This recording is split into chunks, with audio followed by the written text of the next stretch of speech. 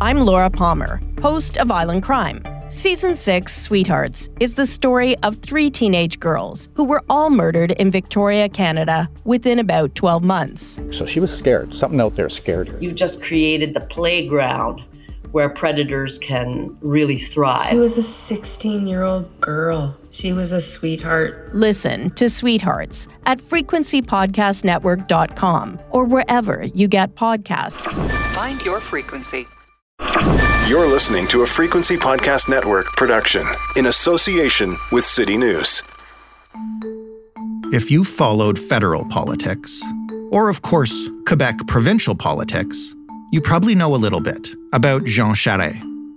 But you might not know that much. And if you don't live in Quebec, and you don't generally follow politics closely, you might not know much of anything about him, except for these 2 things. Number 1, Charest is currently the chief rival of Pierre Poilievre in the ongoing race to be the next leader of Canada's federal Conservatives. And 2, didn't he used to be a Liberal? What the heck is going on here? Well, Charest's work in politics goes well beyond his time leading the Quebec Liberal Party. And his time leading that party and running Quebec as premier was actually not all that liberal. If anything is going to foul up Poilievre's expected coronation at the end of this leadership race, it's probably going to be Monsieur Charest. So what do you need to know about him and about how the Conservative Party would look under his leadership? I'm Jordan Heath-Rawlings. This is The Big Story. Catherine Cullen covers Parliament Hill for CBC News in Ottawa. She has covered the past 3 Conservative leadership races. She has also previously covered Monsieur Charest during his time in Quebec. Hello, Catherine. Hello, Jordan. Why don't we start with the question that I think everybody has about Charest during this leadership race? Didn't he used to be a Liberal? Can you explain this background to me? Yes. This, you know what? This is one of the central, let's say, turning points of this race. The answer may be a little bit tricky, but very important to understanding what's happening with the Conservatives. So yes, you're right. The thing that Jean Charest has done in recent political history that stands out in a lot of people's minds, he was Premier of Quebec and he led the Quebec Liberal Party. Mm-hmm. Now, the trick is, at the time that Jean Charest was Premier of Quebec, the Quebec Liberal Party really was the most conservative mainstream option on offer. This is like perhaps muddied even more by the fact that there have been more conservative options that have come to the forefront in Quebec in recent years. The governing Coalition Avenir Quebec, you could argue, is more conservative than the Liberals were. But Jean Charest, while the name of the party was Liberal, he says, you know, I'm somebody who's always been involved in conservative politics. I am a conservative. I come from a family that was involved in conservative politics. The reason it's so important to the race, though, and I think the reason you're asking me, Jordan, is because that has been one of the principal attacks against him by Pierre Poilievre. Don't vote for this guy. He's a Liberal. He's basically Justin Trudeau with different hair. Poilievre not just attacking him because of the party that he led, but pointing to specific policies. So everything from some of Jean Charest's record on taxes to his support of the long gun registry, carbon taxes. In fact, what Jean Charest put in place was a carbon pricing system. But Poilievre pointing to all these things, in fact, before Jean Charest had even formally announced his candidacy, to say, this is not the guy who should be leading the modern Conservative Party. And I think Poilievre neglects to mention in all of those that Charest has already led the federal Conservatives once before as well, right? Yeah, well, and that's the way that he came busting onto the scene. And this is part of what makes the story of Jean Charest so fascinating. When Jean Charest was first elected to politics, 1984, he was part of one of the biggest landslides in political history. Progressive Conservative, he came in under Brian Mulroney. Jean Charest became the youngest cabinet minister in Canadian history at the time, back in the day, back in the 80s. Jean Charest, though, we have to acknowledge, has seen some pretty difficult defeats with the Progressive Conservatives. There's certainly some hard times. He managed to retain his own seat, but he was also around when they were a caucus of just 2 members, just him and one other MP, and years of jokes about the caucus meeting in the phone booth. So he's certainly seen both sides of the coins as a federal Conservative. Well, let's talk about his recent past, because as you mentioned, it is kind of the line of attack during this campaign. So as Premier of Quebec, what is he most known for, and what's his legacy in the province? Yes, well, I mean, if you were to ask him, and a lot of people have, of course, asked him about his political record recently. What he wants to talk about is the economic picture, improving Quebec's economic record, both himself and the Liberal premier that followed him, Philippe Couillard. He talks a lot these days about daycare, too, which we have to say, Quebec famously had, what was at one time, $5 a day daycare. Of course, the price has gone up and up. This wasn't Jean Charest's idea. He has even admitted it wasn't one that he liked very much when he came in as premier, but one that he was ultimately won over by and continued to sort of shepherd while he was premier. I think for a lot of people outside Quebec, when they think of Jean Charest, both as premier of Quebec and also, frankly, his time right before he became premier of Quebec, they think about him as this Captain Canada figure. He was an important figure in the 1995 referendum in getting people to vote no and keeping the country together. He famously waved around his Canadian passport and warned Quebecers, what are you going to do if you separate? Well, you're willing to give this up for what? So certainly his battle against sovereigntist forces in Quebec, a big part of his record.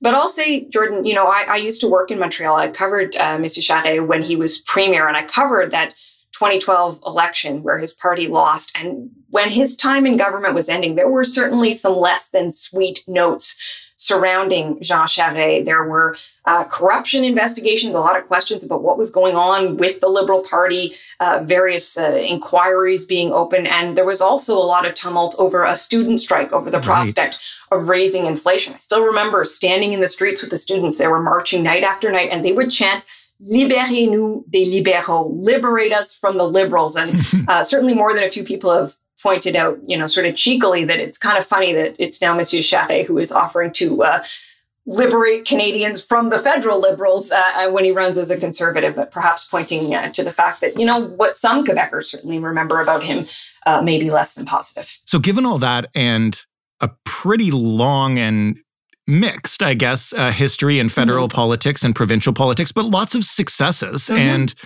what you just described, kind of an ending that may not have ended just like he wanted with some allegations. It's been 10 years since he was working in politics. Why is he back? Yeah, and I think it's probably important to say, Jordan, about those allegations.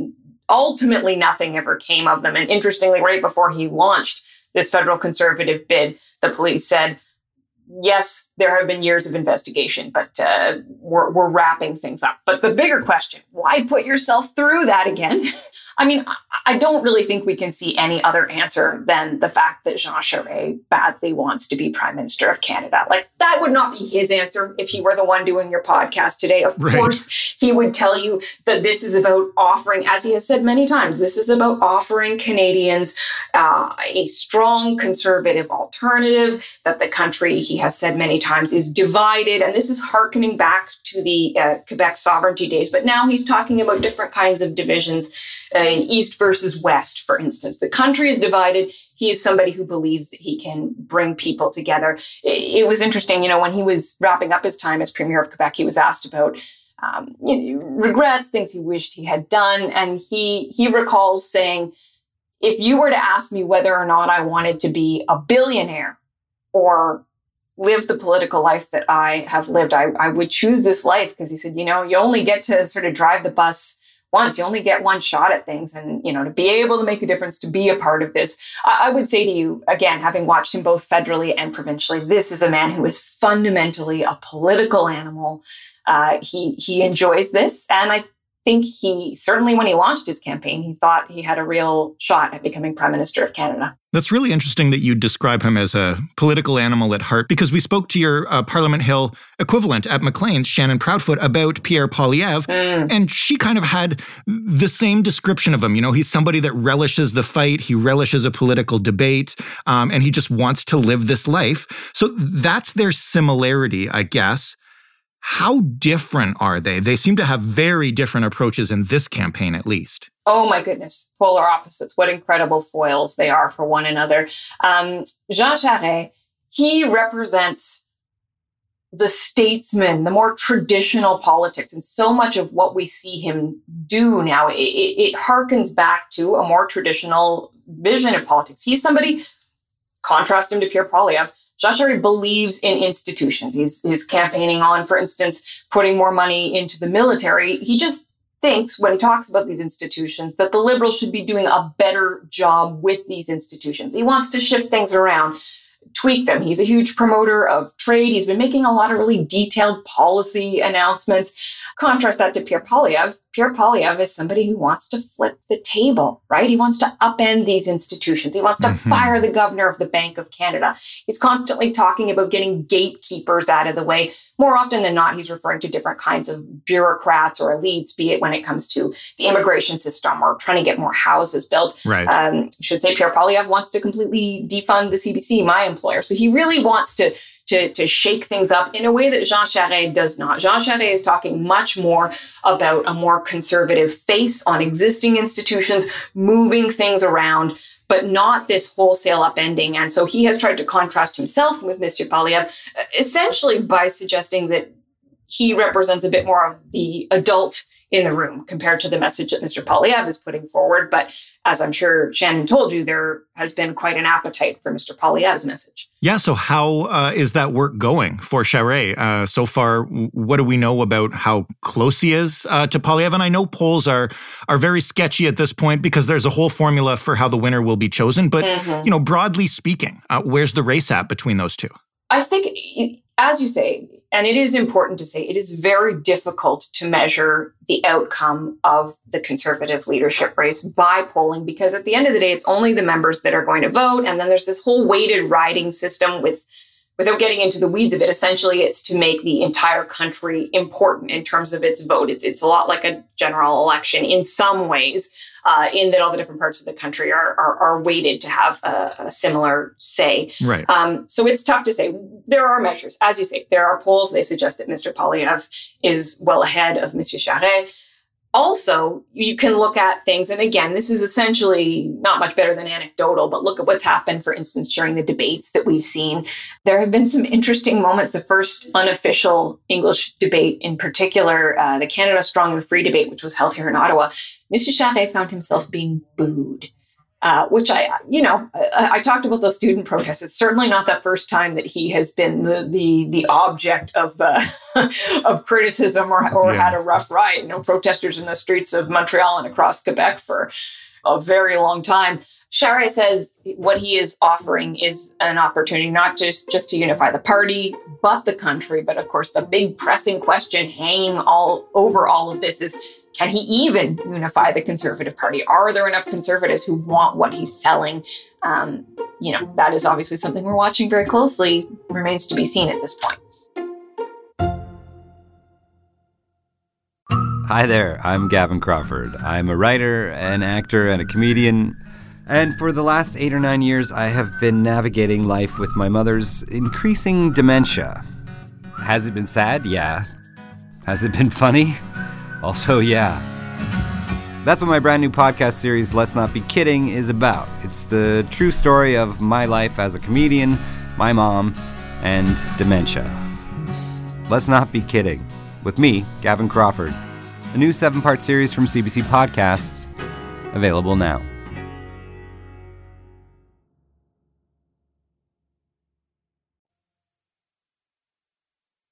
What do we know about Charest's path to victory? There is a first ballot, a second ballot, and maybe more. He must see a scenario, despite the polls, where he beats Poilievre. Yeah, and this is where it gets tricky once again. What we do know right now, the party has said that it has brought in really an incredible number of new members. And it's not the party itself, it's these candidates. The party has officially said more than 600,000 people have signed up to be members of the Conservative Party. To give you a sense, the previous record for any political party was less than 300,000. It was something like 267,000 in the last race. And that was a big deal. So more than 600,000 members to jump that far in such a short span of time. It's pretty incredible. We know a lot of people are interested in this race. There's still a whole sort of period where the different leadership camps can contest the memberships. We don't have a specific official number, but we know a lot of people are invested. So how many of those people have come because of Jean Charest? Well, Jean Charest's campaign is not telling us that. It is talking about having signed up tens of thousands of new members. Contrast that with Patrick Brown, who has said that his campaign signed up 150,000 new members. Contrast that with Pierre Poilievre, who says through his campaign team that they have signed up almost 312,000 new members. Wow. It's a stunning number. Now, we can't sort of cross-check these numbers because the party isn't actually giving us the official list. There's a whole sort of point of contention about who is able to know who is a member of the party at this point. But I will say, in the face of numbers like that, you have to ask yourself, well, what are the other candidates going to do about it? Are they just going to roll over? Jean Charest's team insists, listen, they can still win this race because it isn't about the raw numbers. If any candidate were to sign up 200,000 members, but they were all in the province of Alberta, because the different ridings are weighted and they're all given equal weight in the vote, if they're all centered in one place, it's not going to be enough. Now, Pierre Poilievre's team says that's not an issue for them. They've signed up people all across the country. But Jean Charest says, listen, if you look at the way the point system works, we have a lot of support in Eastern Canada. We have a lot of support in Quebec. He talks about Vancouver, Calgary, rural New Brunswick, urban Ontario. He says they have the right number of members in the right places in order to win this thing. Based on what we know about the numbers that have become public, it's a bit tough to wrap your brain around, but the Charest people do continue to sound confident about this, saying that the path to victory is there for him. How much of that has to do with, and we spoke about this on a previous episode when we talked about Patrick Brown, how much of this has to do with his sort of unofficial alliance with somebody who grew up idolizing him? Yeah, it's such a funny thing because, of course, they're both the Brown camp and the Charest camp are very resistant to the idea that there is any kind of official alliance. Right. But obviously, as my very talented colleague from Canadian Press, Stephanie Taylor, told you, there's a bit of a mutual admiration society. I think you could argue that Patrick Brown is the one doing most of the admiring, but regardless. Yes, I mean, I think undoubtedly that has to help him, and there's no doubt that they are hoping for some of those votes, but you have to also ask yourself the question whether or not those votes transfer. So it's a ranked ballot, but there's nothing that says that if you're there to support Patrick Brown, that you're going to tick off spot number 2 and choose Jean Charest or anyone else as your second choice. If Patrick Brown is the one that brought you to the dance, you can just stick with Patrick Brown. So I think that remains to be seen. Yes, there is certainly a kind of ideological alignment and admiration between the two men. I cannot imagine that Jean Charest is not hoping for a real bounce from Patrick Brown, but you also have to consider that there's 6 candidates in this race. Yep. The first few that are going to drop off, it's not going to be Patrick Brown. It's going to be lesser known names like Roman Baber, Scott Aitchison. So how many of those 600,000 members are going to make the final cut? How many people are actually going to show up to vote? You know, so much energy goes into recruiting these people.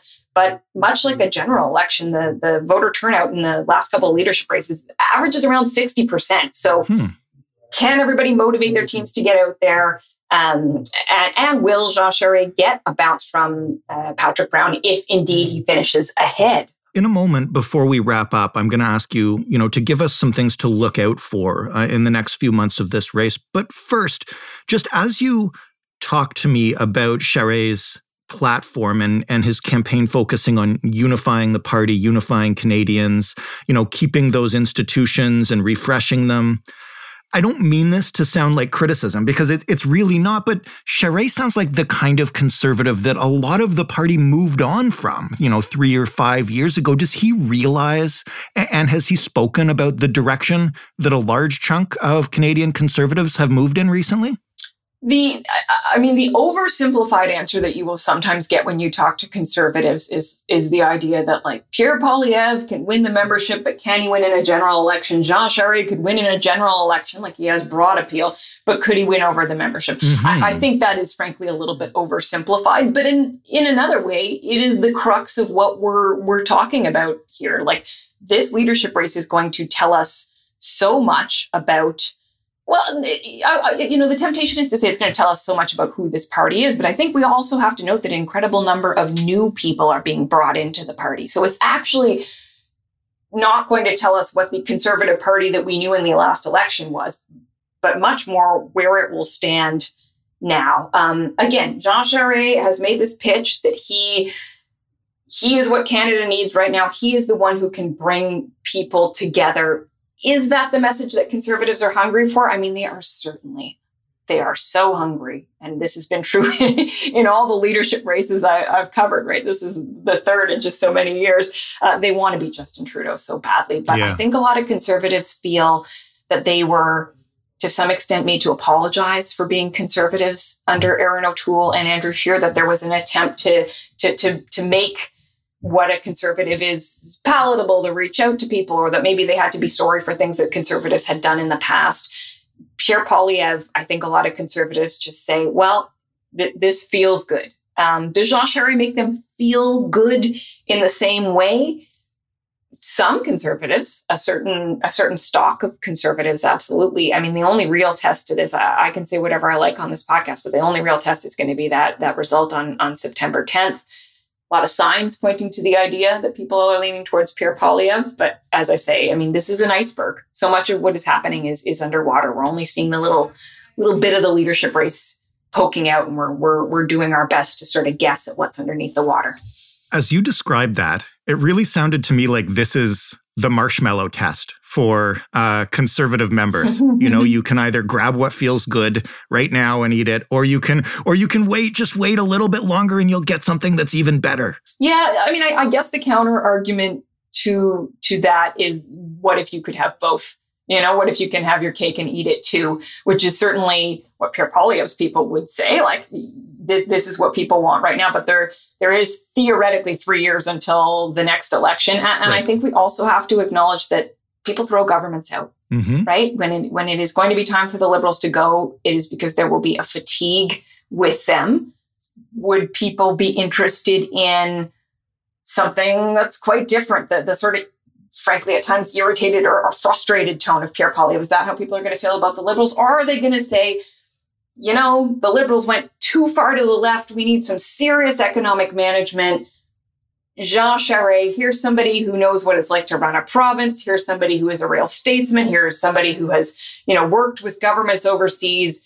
He represents a really nice foil. It's going to be up to the Conservatives to decide which one of those feels good for them, but also works in the long run. So what happens over the next couple of months? And in particular, what will you be looking for to indicate how Charest's chances are progressing? Well, we're at a moment right now where the race switches from the recruitment stage, because now no one else can join as a new member and still vote, right? The cutoff is passed, to the persuasion phase. So I'm going to be watching very closely to see how Jean Charest in particular, but all the candidates, and again, we often talk about Charest and Poilievre, but it's important to say Patrick Brown is a very big player in all of this too.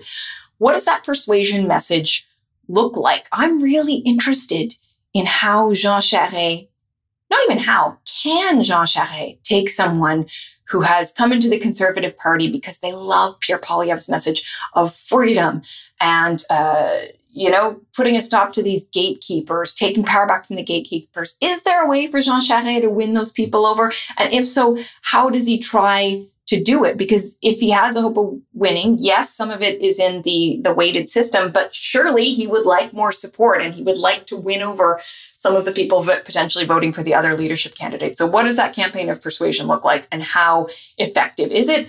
And also, and this may seem a little bit overly simplistic, but politics is about being human beings. It's just his energy in attacking the last few months of this race, regardless of the enthusiastic press releases saying that Jean Charest has a path to victory. His team has to know that this is a difficult fight for them. So how do we see that reflected in Monsieur Charest's performance? He's always been painted as somebody who is a street fighter, loves a good debate. He loves a good political brawl.